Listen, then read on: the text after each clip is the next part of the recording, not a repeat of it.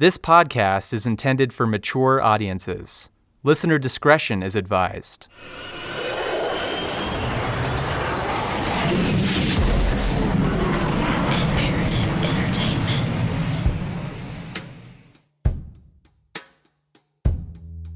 After all the robberies, roadside arrests, sloppy handoffs, and even sloppier smugglers, Tree found a solution to the syndicate's turmoil.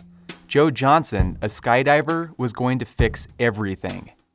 By flying pot through the skies, Joe not only eliminated the need for drivers, Joe's planes could move a lot of product, like hundreds of pounds per flight.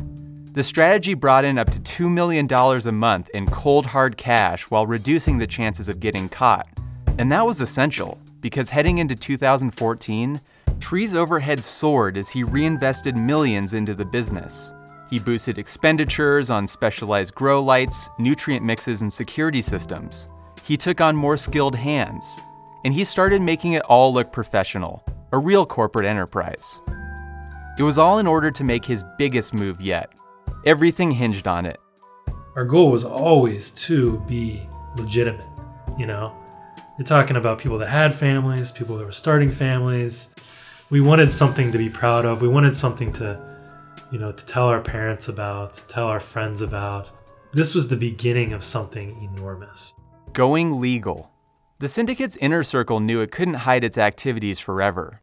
As Pat Kincannon, Tree's right-hand man in Denver, explains, the black market was always a means to an end. Even by industry standards, Tree had built something amazing with his network of unusually productive warehouses. He could outgrow most of the legal pot farms in Colorado on both quality and quantity. But the problem was, Tree couldn't sell that pot in the regulated market without a dispensary. As one option, Tree could try to open his own, but dispensary licenses were increasingly hard to come by.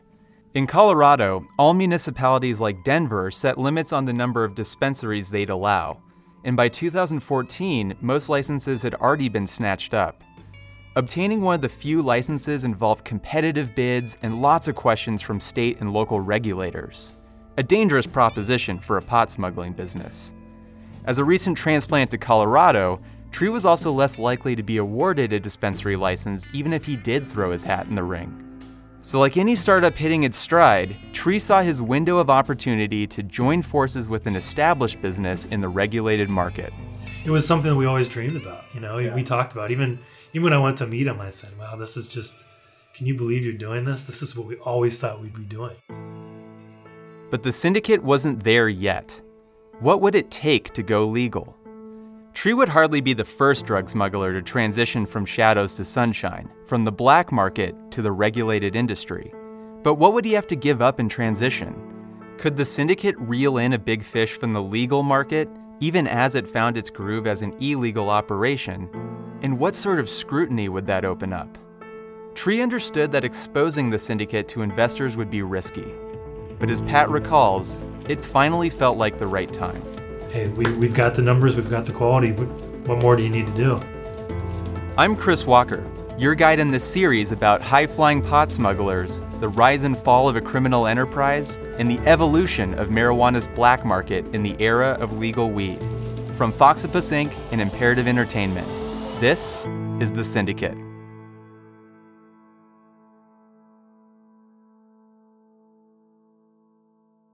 Tree may have been preparing a big play to go legal, but remember, dirty money propped up his whole operation.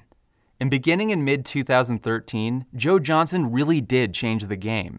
His drug running finally matched the scale of the syndicate's production. Granted, when I first heard that the syndicate moved weed across state lines using skydiving planes, I imagined guys jumping out of doors with bales of marijuana strapped to their bodies. Like an airborne delivery service for weed. Parachuted in for convenience and to slip by the feds. That would certainly be the Point Break treatment of this, only using skydivers instead of... Surfers. That's right. The ex-presidents rip off bikes to finance their endless summer. The reality isn't quite that cinematic. At least from what I've heard, the syndicate's pod stayed inside its planes. You already heard about Joe's first harebrained smuggling run back in episode 1. You know, when he nearly crashed his plane for lack of gas, and later flew through an MOA, military operating area, and didn't know it. By the time Joe joined the syndicate, he at least had a few more smuggles under his belt for other drug traffickers in Colorado. Tree didn't know just how inexperienced Joe was. He initiated Joe into the syndicate with a guided warehouse tour. These fucking things were amazing. I mean, he was producing more per plant than I think anybody in Denver. I mean, he had the best stuff. And the volume was staggering. Some months, close to 1,000 pounds of harvested flour, worth millions on the black market. They were so busy that I really didn't have time to do anything else. Which was fine by Joe, especially considering his commission. The syndicate agreed to pay him $250 for every pound of marijuana he smuggled. Joe pocketed 6 figures on every round trip between Colorado and Minnesota, all the while managing 2 skydiving businesses in Minnesota and Texas. Not a bad gig. Here's how it worked. Usually, Joe picked up the syndicate's pot from Garbage Breath's house. Then he drove to a predetermined airfield. I would pick different airports. Like I would fly into Centennial, get picked up, have dinner, get everything ready, and then I would call my pilot and tell my pilot to meet me at airport X, and I'd be waiting there ready with everything, and so nobody knew. I mean, nobody could follow that. But wait, call his pilot? I asked him about that. So sometimes you'd fly and sometimes you had like another pilot. So as I said before, I was a student pilot and flying. We started with a 182. After I got hooked up with Tree's organization, the volume and the quantity was so much that it wouldn't fit into a 182. Joe's student pilot's license didn't allow him to fly a plane larger than a Cessna 182. That's the single-prop, 4-seater aircraft he took on his first solo run to Colorado. A 182 will hold about 100 pounds of marijuana, unless you put it over the windows, then you can do 200 pounds. I know this because I've done it. Usually, blocking the windows wasn't the best idea. So ideally, you want to keep it below the windows. That makes sense. But in a pinch, it goes above the windows. That pinch, as he puts it, being cramped in a 4-seater with marijuana literally stacked around him like Tetris blocks, just didn't cut it for the amount of weed the syndicate hired Joe to move. The largest delivery that I made was 900 pounds. How much physical space does 600 or does 900 pounds of marijuana take? A caravan's worth. A full caravan. So the whole back of the caravan was full. Yeah, and that's a plane that can fit like 14 people on benches. Seat belted for 15 skydivers, 16 in a pinch. I'm not good at cubic space, but I just know the back of a caravan is not a small area. Yeah. And neither is 900 pounds of marijuana. Yeah. Except Joe couldn't fly those planes with his license. So his pilot friend, let's call him Maverick, tag-teamed with Joe on the larger shipments. Joe never told the syndicate about Maverick, a fact that would surprise everyone later on. All Tree knew was that Joe could move hundreds of pounds of weed at a time and that he'd finally solved the syndicate's surplus weed issue. Joe had never seen so much cash in his life.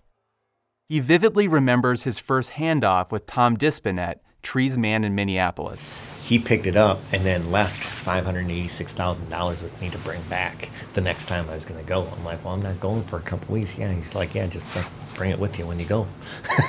So here I'm sitting on. just put $500,000 under your mattress. And the reason why I know it's $586,000, I counted it twice, unbeknownst to them. Joe relished that feeling of counting out the bills, like being in a real-life gangster movie. Damn, it felt good. And he wasn't alone. In the growing side of the operation, bud tenders felt high on life as they pushed the boundaries of what was possible in a harvest. Even veteran growers like Pat surprised themselves at the amount of high-quality cannabis they turned out. Everyone was just amazed because we were putting out a product and doing things that no one had ever seen. I mean, it was something to be proud of, and we were proud of it. By late 2013, the syndicate put that pride on display. Its warehouses were open for business. The facilities buzzed, beehives of activity. And not just for growers. but for visitors of all kinds. It bordered on ridiculous.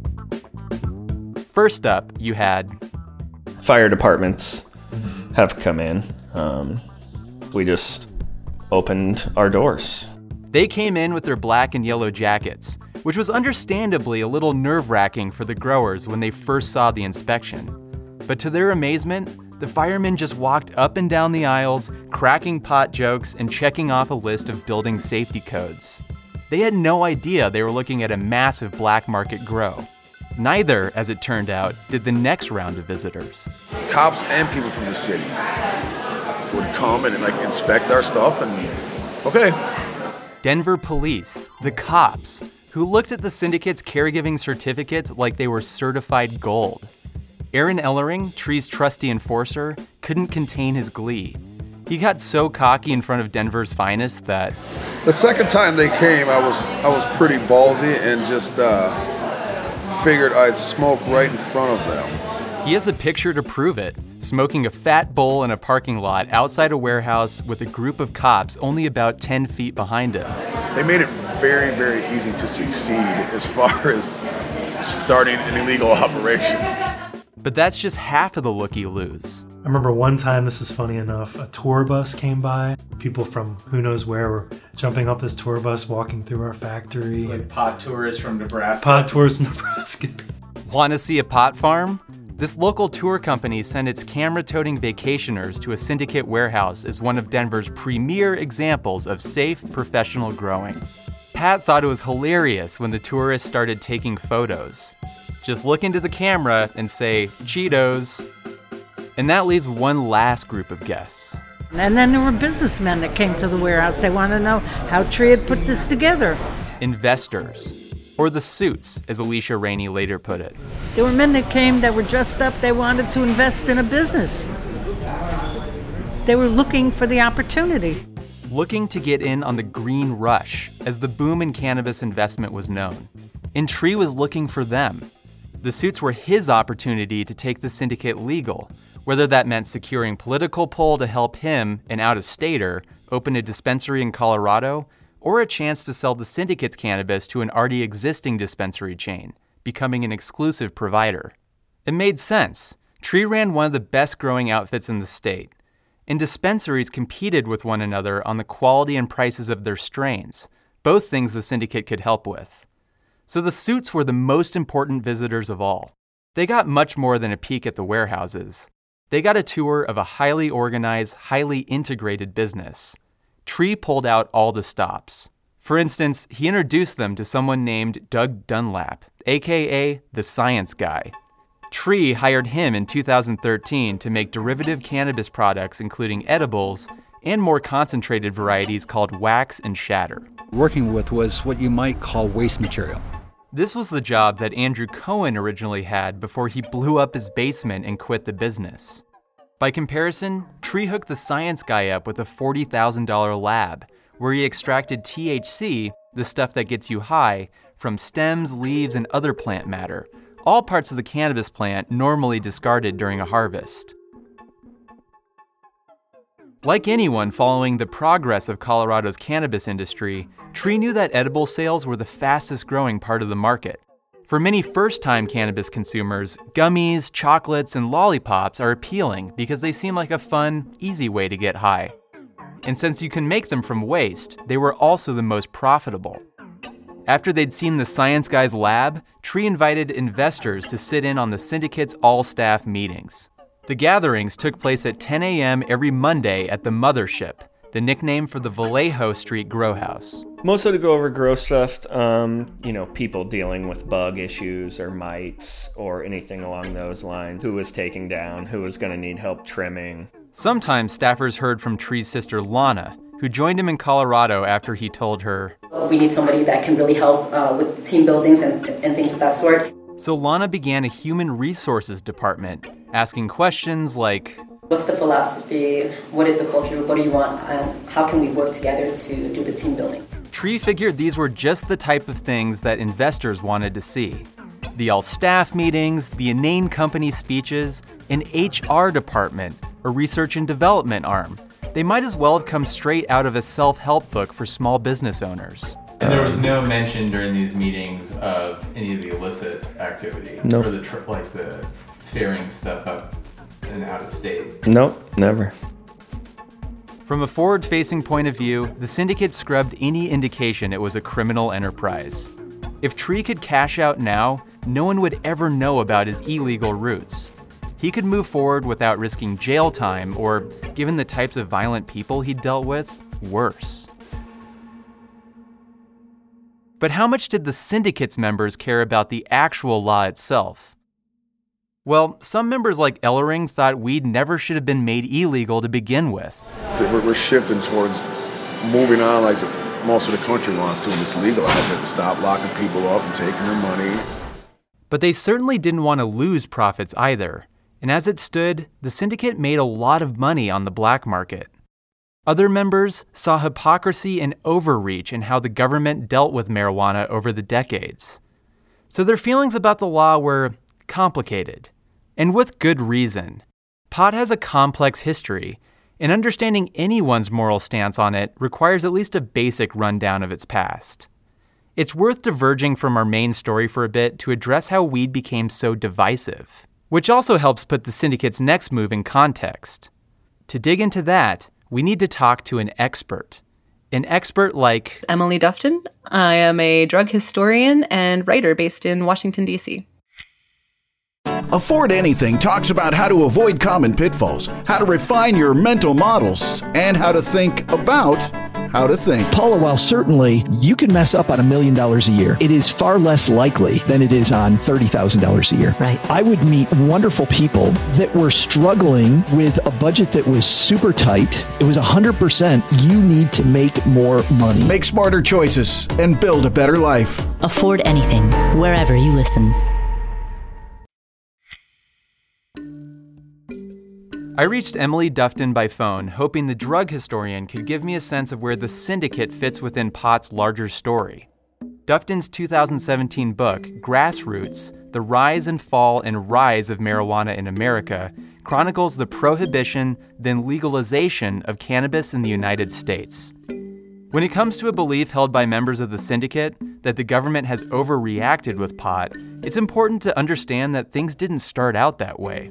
Because as Dufton told me, during pot's early days in America, the 1800s, cannabis was relatively widespread and useful. You could pretty much go to a corner pharmacy in any relatively populated area and get something for, hey, I have a toothache, I have cramps, I'm feeling nauseous, whatever. And you could get a tincture that generally had at least some cannabis in it. But even if cannabis had medical value, you also had a cultural factor, especially once we hit the 20th century. As Mexican citizens who were fleeing the dictatorship of Porfirio Diaz started crossing the border and coming into places like Texas and New Mexico and Arizona, and they introduced the idea of smoking cannabis recreationally for the intoxicating effects to the American public. That started making people, white citizens for the most part, freaked out. White settlers along the southern border saw migrants smoking cannabis recreationally. They anglicized its Mexican name marijuana to marijuana and spread propaganda about the plant's supposedly evil effects faster than fact. These ideas were being put forth in the 1930s. It was very famously in a film called Reefer Madness. These high school boys and girls are having a hop at the local soda fountain. Innocently they dance, innocent of a new and deadly menace lurking behind closed doors. Marijuana, the burning weed with its roots in hell. Smoking the soul-destroying reefer, they find a moment's pleasure, but at a terrible price. Debauchery, violence, murder, suicide. Within this atmosphere of hysteria came the Marijuana Tax Act of 1937, which effectively marked the beginning of cannabis prohibition in the United States. Throughout the rest of the 20th century, America experienced a complicated push and pull between a cultural embrace of weed and the government's efforts to criminalize it. On the pro-marijuana side, you first had the hipsters and beats of the 1940s and 50s espousing the creative benefits of cannabis. It was this underground, very cool, very hip, very avant-garde substance. Then weed took on a political bent during the counterculture movement of the 1960s. There's the anti-war group, there's the New Left group, there's civil rights groups, there's women's rights groups, there's native rights groups. And of course, not all of these ideas coexisted in perfect harmony. But one person in my book said the one thing that united everyone was smoking pot. Everyone outside the establishment, that is. On the government side, the anti-pot side, you had a different set of protagonists, like Richard Nixon. I think Nixon is so fascinating. He is really the first person to decide that control of drugs, regulation of drugs, and determining the criminality surrounding drugs should not be the province of doctors or medical authorities. He unveiled that change in 1970 during a famous address. America's public enemy number one in the United States is drug abuse. In order to fight and defeat this enemy, it is necessary to wage a new all-out offensive. Nixon's Drug Abuse Prevention and Control Act launched what we now know as the War on Drugs. And thanks to him, even today, cannabis is a Schedule I narcotic under federal classification. In Schedule I, drugs are considered to have a high potential for abuse and no medical value, and all the way down to Schedule V, where drugs are considered to have high medical value and a limited potential for abuse. That means in the eyes of the feds, it's as bad as heroin or meth. And if Nixon began the crackdown on cannabis, it was Ronald Reagan who supercharged enforcement against it, bolstered by an army of parents concerned with pot's popularity among the youth in the 1970s and 80s. This smooth-talking president also had a powerful ally by his side. Say yes to your life. And when it comes to drugs and alcohol, just say no. Nancy Reagan popularized the Just Say No campaign and helped her husband gain support for the Anti-Drug Abuse Act of 1986. Today, it gives me great pleasure to sign legislation that reflects the total commitment of the American people and their government to fight the evil of drugs. According to Dufton, the act put the war on drugs into hyperdrive. What the Reagan administration does so effectively is say, children absolutely have to be drug-free. Adults should also be drug-free. And anyone who sells drugs or uses drugs or participates in the drug trade is a criminal. They're akin to murderers. This is a horrible thing. There's absolutely no saving them. They simply should just go to jail, and they're absolutely beyond repentance. But as we all know, that didn't deter large percentages of the population from lighting up. An underground network of dealers and growers and smugglers grew up in the shadows. Dufton told me something unexpected about the illegal pot trade in decades past. People celebrated pot smugglers back in the day. Even the founder of High Times magazine, Tom Forcade, had legions of readers cheering on his antics as he flew shipments of weed into Florida using airplanes. That's right, a pilot bringing in pot for the people. Sound like someone familiar in the syndicate? When I mentioned Joe Johnson to Dufton, she says he would have fit the bill as a cannabis anti-hero of the 1970s. The outlaw status was absolutely celebrated. They were the outlaws who were bringing the good stuff into the country. Outlaws like Richard Stratton. The thing is that marijuana smugglers were, by and large, a different breed of criminals. Stratton, another famous pot smuggler of decades past, brought tens of thousands of pounds of weed into the U.S. and was a member of the so-called hippie mafia. Stratton says that hippie mafiosos only dealt in mind-expanding substances, LSD, shrooms, and cannabis. They also took a moral stance on weed. We really looked at it, the laws being wrong. We felt that ultimately it would be legalized. It was just a matter of time. We thought the government was way off base on it. I mean, I never would have been a criminal if pot hadn't been illegal. I wasn't going to rob banks or armored cars or anything like that, although I can see where guys got off on the adrenaline rush. His explanation struck me because it echoes some of the same sentiments of several syndicate members. Pat Kincannon, Trees Number 2, told me, I wouldn't want to do anything that would ever harm anyone. This isn't, an opioid or anything like that. This is, it's, you have it and you have fun and you open your mind and you sometimes get goofy, but most of them get goofy, but, deep conversations, good friendships, being active, exploring. Those were all things that, I was able to do and I love to do still, So yeah, I never saw it being harmful ever. Like Stratton, Pat also thought that the question of nationwide legalization was just a matter of time, no matter what the syndicate did. And we'll all be laughing at why we had to hide this for so many years to begin with.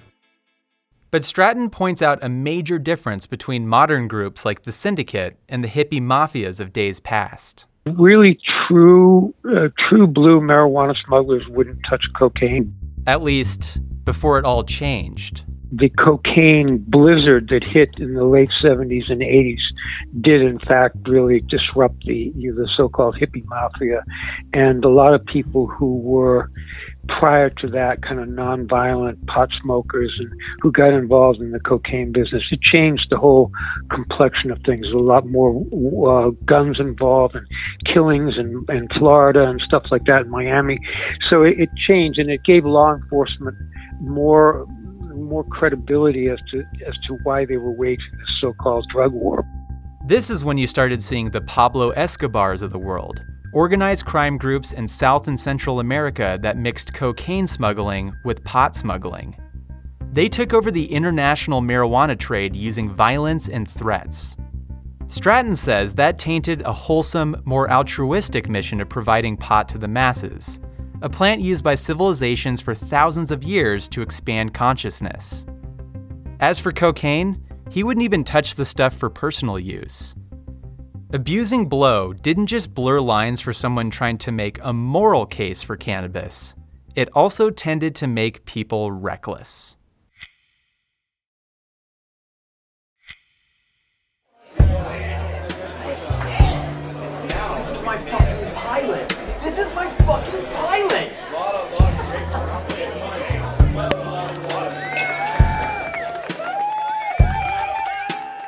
A guy wades through a crowded bar in an expensive hotel lobby. He snaps a finger. Hey you, put it on the tab. And who's that woman over there? Pour her one too. Cocaine, girls, booze, money. We're exchanging $500,000 at a time. This was the life. Given all the syndicate's success, why not have a little fun? I would get into town, they'd put me up in the fucking nicest hotel in downtown Denver. Joe considered it one of the perks, including the camaraderie. That feeling you get with power and money. Tree pulling up in his white Audi, Kyler, aka Garbage Breath, revving his Porsche Targa before throwing the valet his keys. Clubbing wasn't really their style, a scene for unsophisticated street peddlers. No, after checking into the Hilton, the Hyatt, the Four Seasons, Joe met Tree, Pat, and Kyler at steakhouses and sushi dens, sophisticated restaurants for sophisticated palates. Whatever you want on the menu, Tree said, and that's what they ordered. Bordeaux flowed. Plates of oysters went half uneaten. And sometimes, it got out of hand. Kyler was the mouth, he this is my fucking pilot, and so I'm the fucking pilot, I'm the, and I'm like, I don't want anybody to know I'm the fucking pilot. But, after some point, then you just embrace it, and then you're the fucking pilot, which is, you're the cool guy, Still, Joe kinda wished Kyler would shut up. Maybe it was the snow talking. He knew it was hardly confined to nights when he was in town. The syndicate's top brass had stash spots at the warehouses and ceilings, behind a refrigerator, sometimes concealing softball-sized bags of cocaine. With that much blow around, a lot of money went up people's noses, even during the day.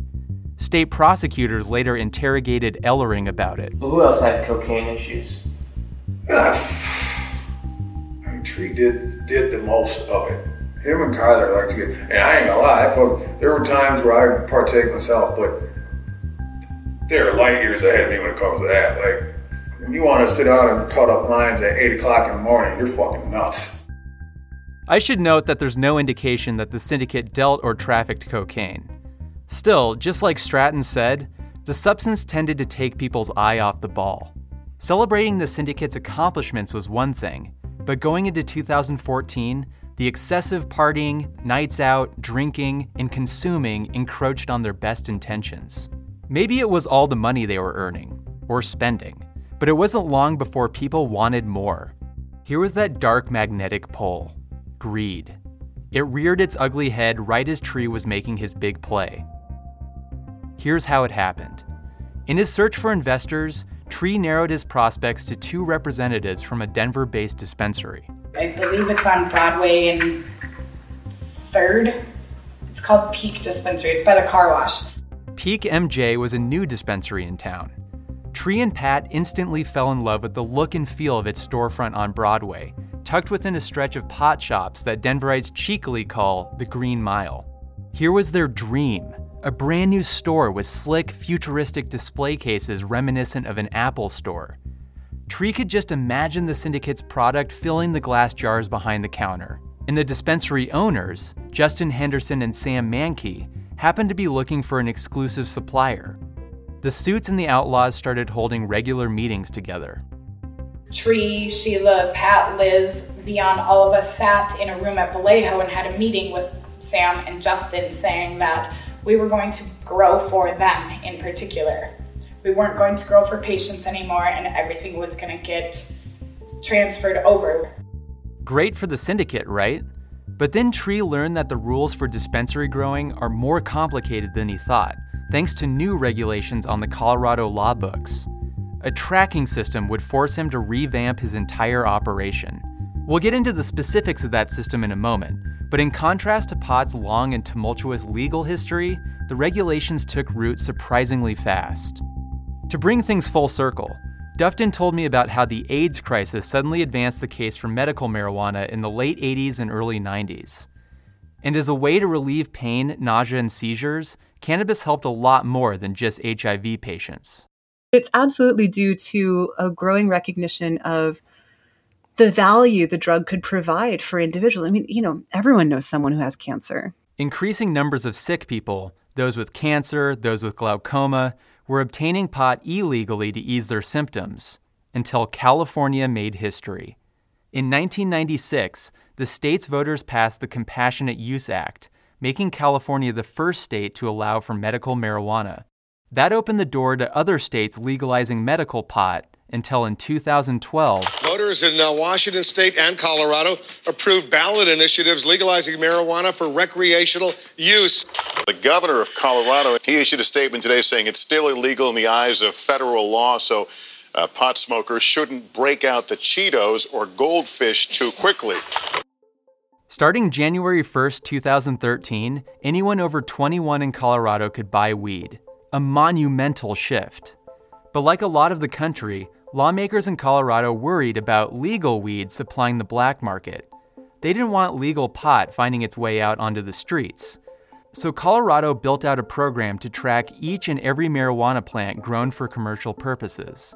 It's called Seed to Sale. The Seed to Sale program requires growers to tag every cannabis plant that's bound for a dispensary with a serial number and barcode. Today, if you walk into any industrial grow house in Colorado, you can see the blue and white tags at the base of each pot plant.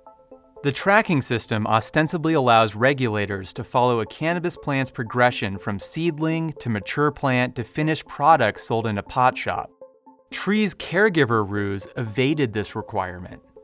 Because caregivers weren't supposed to be selling their pot, just growing cannabis for a handful of patients, they didn't need to follow the commercial seed-to-sale model. But if Tree partnered with Peak MJ, there would be no getting around the tracking system. The dispensary's owners told Tree he'd have to knock down all of his plants in his grow houses and start over with new ones registered in the state's seed-to-sale program. Tree blanched. Cutting down all of the plants in all of his grow rooms in all of their different stages meant millions of dollars in lost harvests. Not only that, he'd have to pay employees for months with no money coming in. He'd be in a cash crunch. Assuming it'd take 6 months to get his grow operation back to where it was, Tree might be looking at a $12 million deficit. This merger was far more complicated than he'd thought. Was it worth it? Initially, the momentum of the conversations indicated yes. I think we even signed a bunch of paperwork. But as months wore on, Tree grew evasive, stalling on providing even his closest associates a firm commitment. Until, finally, an answer. Today, Pat says, looking back on it, we all would have done it, but at the time, it was very hard to do because we were doing so well. No go. Perhaps Tree was reluctant to pull back on his lifestyle. Perhaps he felt that cannabis shouldn't be illegal anyway, and all the regulation was unfair. After all, it was just pot, right? They weren't hurting anyone. Or, as Pat told me, perhaps he felt the syndicate would have another shot to go legal, and now his organization knew how to prepare. If the syndicate could just line up more of a runway before literally cutting away from the black market, it wouldn't face such a disruptive transition. I think that we were all just on the top of this wave, and there was a chance it could crash down, but there was such a good chance we could just keep riding it. And we had to just make these decisions that weren't the best, but you just had a feeling like you had to do that to just keep going. It sounded like arrogance may have played a role too. That the syndicate hadn't been caught so far, so why assume it'd be any different going forward? Rather than give up a bunch of cash now, the syndicate would wait to find a cheaper opportunity to go legal. Still, Pat didn't know exactly what was going through Tree's mind, or what factor weighed heaviest. It was his money and his decision. But to understand the man, you have to understand his background. We've spent all season talking about Tree Nguyen. So what does he have to say? It's time we go meet him.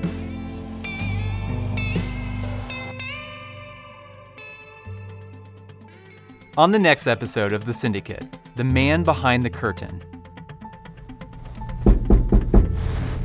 Hi, Tree Nguyen? Yeah. Hi, my name is Chris Walker.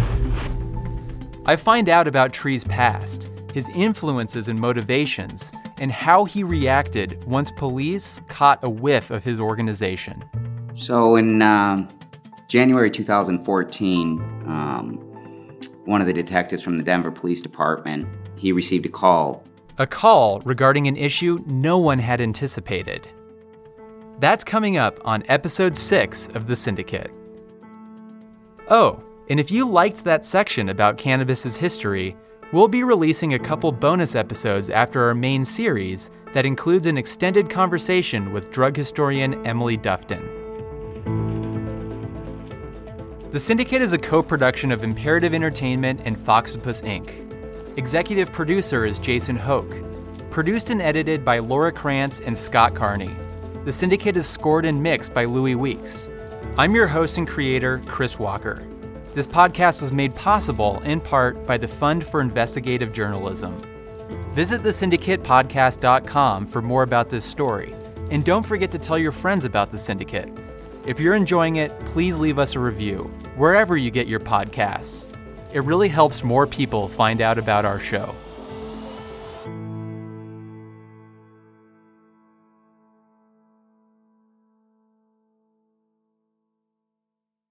The Bigger Pockets portfolio of podcasts are worthy of your investment. We're having a real conversation as real estate investors. New episodes available every day. It's important to buy where it makes money and not necessarily where you want to travel to. Bigger Pockets, On the Market, Rookie Real Estate, or Money Podcast. The purpose of flipping is to create more cash so then you can reinvest into other types of properties. The Bigger Pockets Podcast, on YouTube or wherever you listen.